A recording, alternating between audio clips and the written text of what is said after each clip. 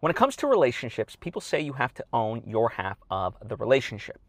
And while noble in thought, it's actually false. You have to own 100% of 100% of the relationship.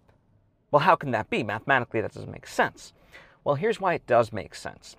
Because if you only consider that you are responsible for 50%, well, who is defining that 50%, right?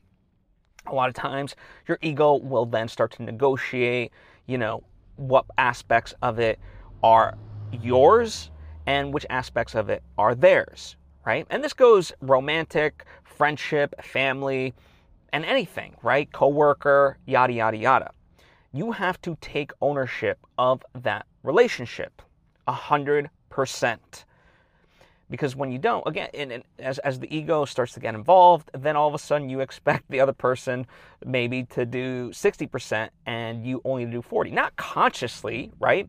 But unconsciously. And then how this manifests is through friction. All of a sudden you start butting heads, arguments, and so forth.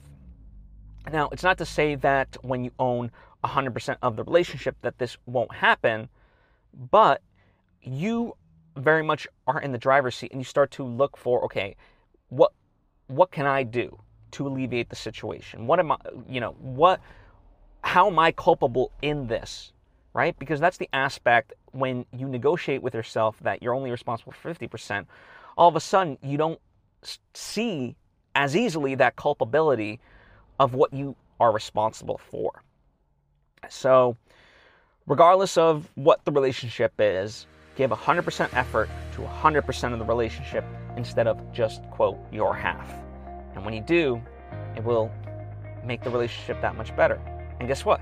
Vice versa, the other person is 100% responsible for 100% of the relationship, even when they don't think it, right?